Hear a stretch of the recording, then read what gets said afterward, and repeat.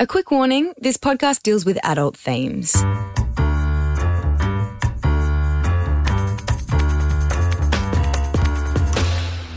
Welcome to Modern Babies. I'm Jess, and this is a podcast about the sometimes bumpy road to starting a family.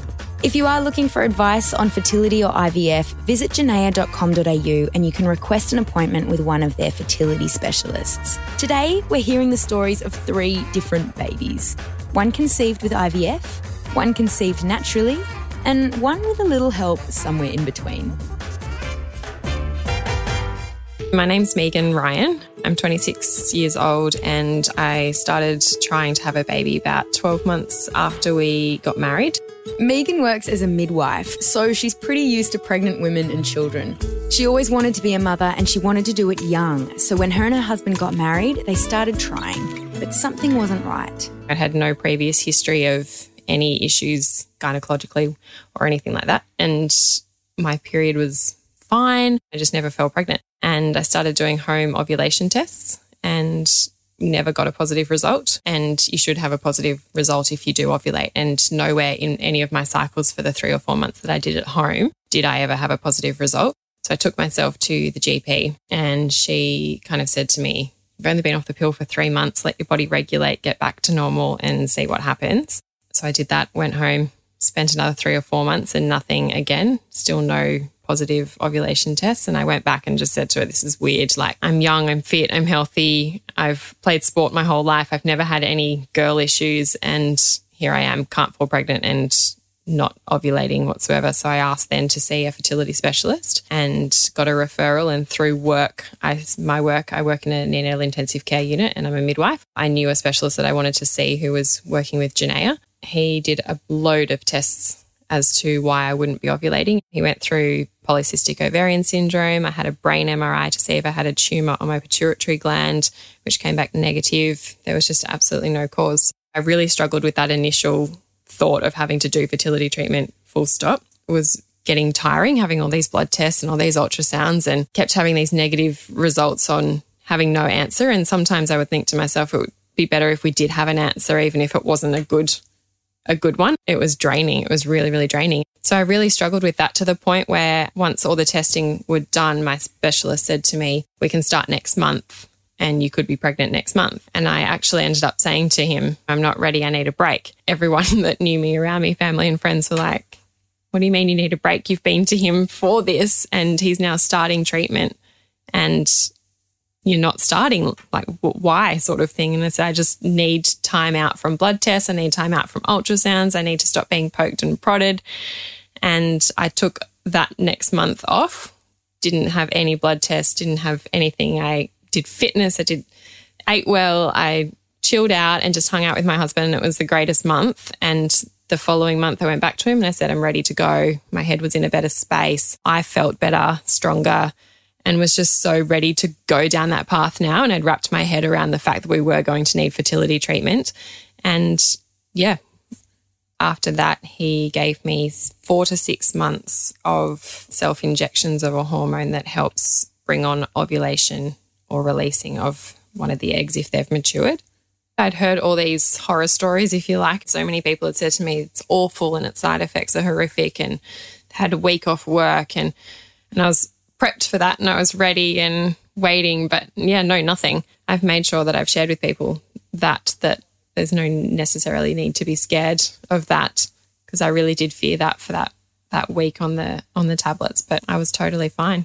All right throughout that week, you have blood tests nearly every day. You have internal ultrasounds nearly every day, monitoring how many eggs you've got, if any of them are maturing. People can have multiple, and I only had one. And with the self-injections that you do for 3 days, that causes the ovulation, and it did. And it was, then successful in that first cycle. I had a baby, Matthew, a little boy. He was born on the 13th of January, so he's nearly 7 months old. I carried him to term and had him in my first cycle. So I was incredibly lucky. It could have been a really long journey, but we were prepped for that, and he gave me how many months for each thing and didn't end up needing it. So we were one of the lucky ones. Like Megan, Christine and her husband always knew they wanted to have kids. And after getting married, they too started trying naturally.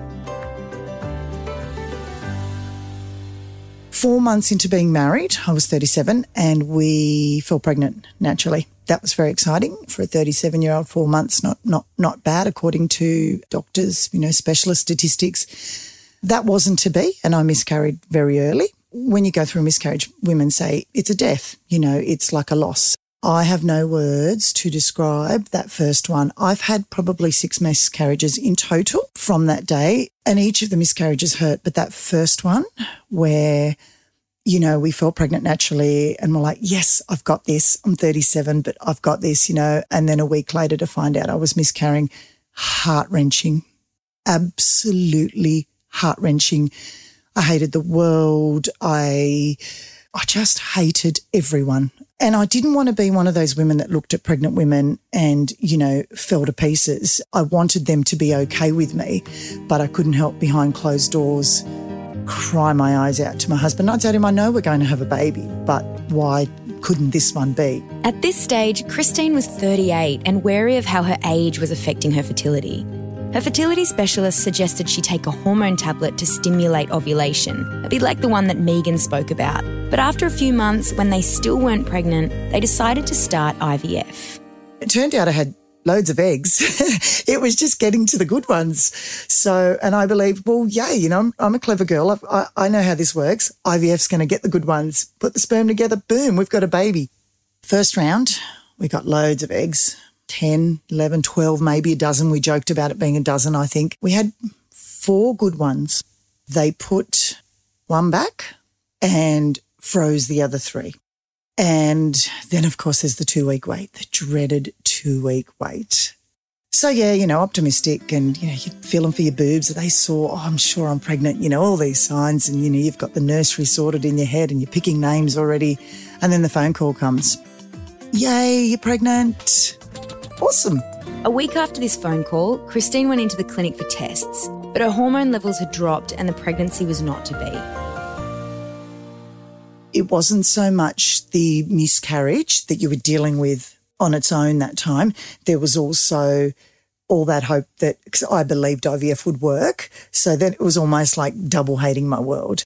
I thought it was just a part of who my husband was and part of his personality till I speak to more, I suppose, women and men and realise maybe it's just a male thing. But talking obviously wasn't as easy for Kieran as it was for me, to sit down and to say to relatives or friends, this sucks, this hurts, And he was just a rock to the point where one of my friends actually said, you know what, how's Kieran? Everyone asks how, no offence, Chris, how you are. And I really loved that. I really did. I thought, yeah, you're right. Nobody looks out for the guys in this because we are the ones that are being jabbed for follicle stimulating hormones with the hormones. We are the ones that go in for egg collection. We are the ones that get implanted, the blood taken from us, the baby grown inside us, told we're going to lose it. It doesn't take its toll on the male body, but nobody thinks about what's going on in their mind. And generally speaking, men aren't great communicators anyway.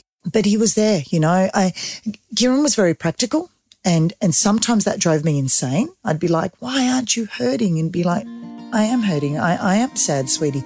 But just because I'm not breaking down in tears like you and, hitting a pillow or hating my world doesn't mean I'm not hurting.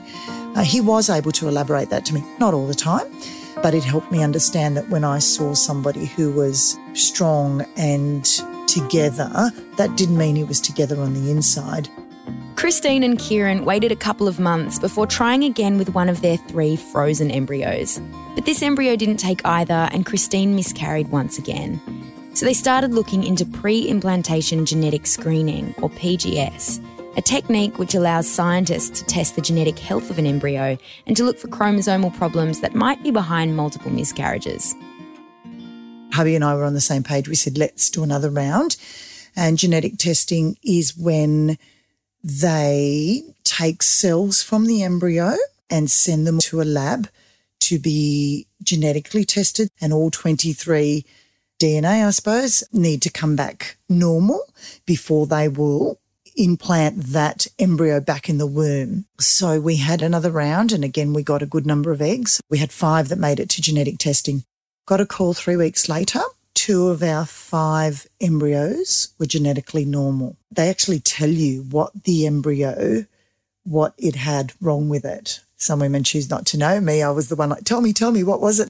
I did Google a couple of the numbers that they gave me, and they weren't really pleasant. It was just said things like a baby that would not have got past 12 months, would not have lived more than, things that you shouldn't really Google, like leave it alone. There's a reason they came back abnormal. I kind of went, okay, I get it now. At the time, you don't want to hear it. You're like, because you don't understand it. Like, why? Why won't it implant? We don't have genetic disorders in our family. I'm perfectly healthy and husband's perfectly healthy. They've done all the tests. Why? But when that comes back, you can see it doesn't matter why. It can happen to anybody. It wasn't because I was 37. You could be 25. You can be, 44. It's just what happens. It's out of our control. After a successful embryo screen and transfer, Christine and Kieran waited for the call to let them know whether the embryo had resulted in a pregnancy. It was good news. So I got to week 14 and the sonographer said, did you want to know the sex? As I looked up on the screen, it was too late. There he was. I left there and rang hubby and said, guess what? We're having a baby boy. And I just can't. I still remember where I was, what I was doing, going back to work. I took a screenshot of the picture with his legs spread and willy out, and it was just awesome. Yeah, really, really awesome. Christine and her husband both come from big families, so now with happy and healthy Benjamin in their lives, they decided to try for baby number 2. But once again, the pregnancy was not to be and Christine miscarried at home. But she says that with Benjamin, IVF had given them hope, so they geared up for another round. Our people, I call them, nurses, fertility doctors, just amazing. So I have felt very blessed the whole of the way. There was no office times, professional hours. I could call any of them. And so we're very lucky. So that was tough, but we got up, dusted ourselves off, and we said to hubby, right, let's go in and have another round of IVF. So anyway, the morning of my period came, what I thought was a period. And I rang the nurses at Janaea and I said, I'm coming in, I've got my period. Throughout that day, I remember thinking, this period's not real heavy. It's a bit sus. Oh, well, leaving these school gates, work gates, 3 p.m, so excited, going to pick up my hormones, going to make another baby. And one of the nurses rings. I went, I'm pregnant, right? She said, yep. I went, woohoo. So we went up the elevator and shaking, she put the probe on my belly. And lo and behold, 7.5 weeks as an embryo, booming heartbeat, measured to 7.5 weeks, and we're having a baby, naturally. So Isaac, who will be 3 next week, was our little natural conception. It may seem surprising, but Christine's story is not uncommon. In our last season of Modern Babies, we spoke to doctors to find out exactly what happens in a miscarriage and what to expect with different fertility treatments. So to hear that episode and more, head to janaea.com.au/podcast, which is spelt GENEA. In our next episode, we're going to be hearing about a disease that affects a staggering 1 in 10 women, endometriosis, with 2 stories from women who have taken steps to overcome the threat that this condition posed on their fertility. If you think you suffer from bad period pain or know someone who does, this one is worth a listen. See you next time on Modern Babies.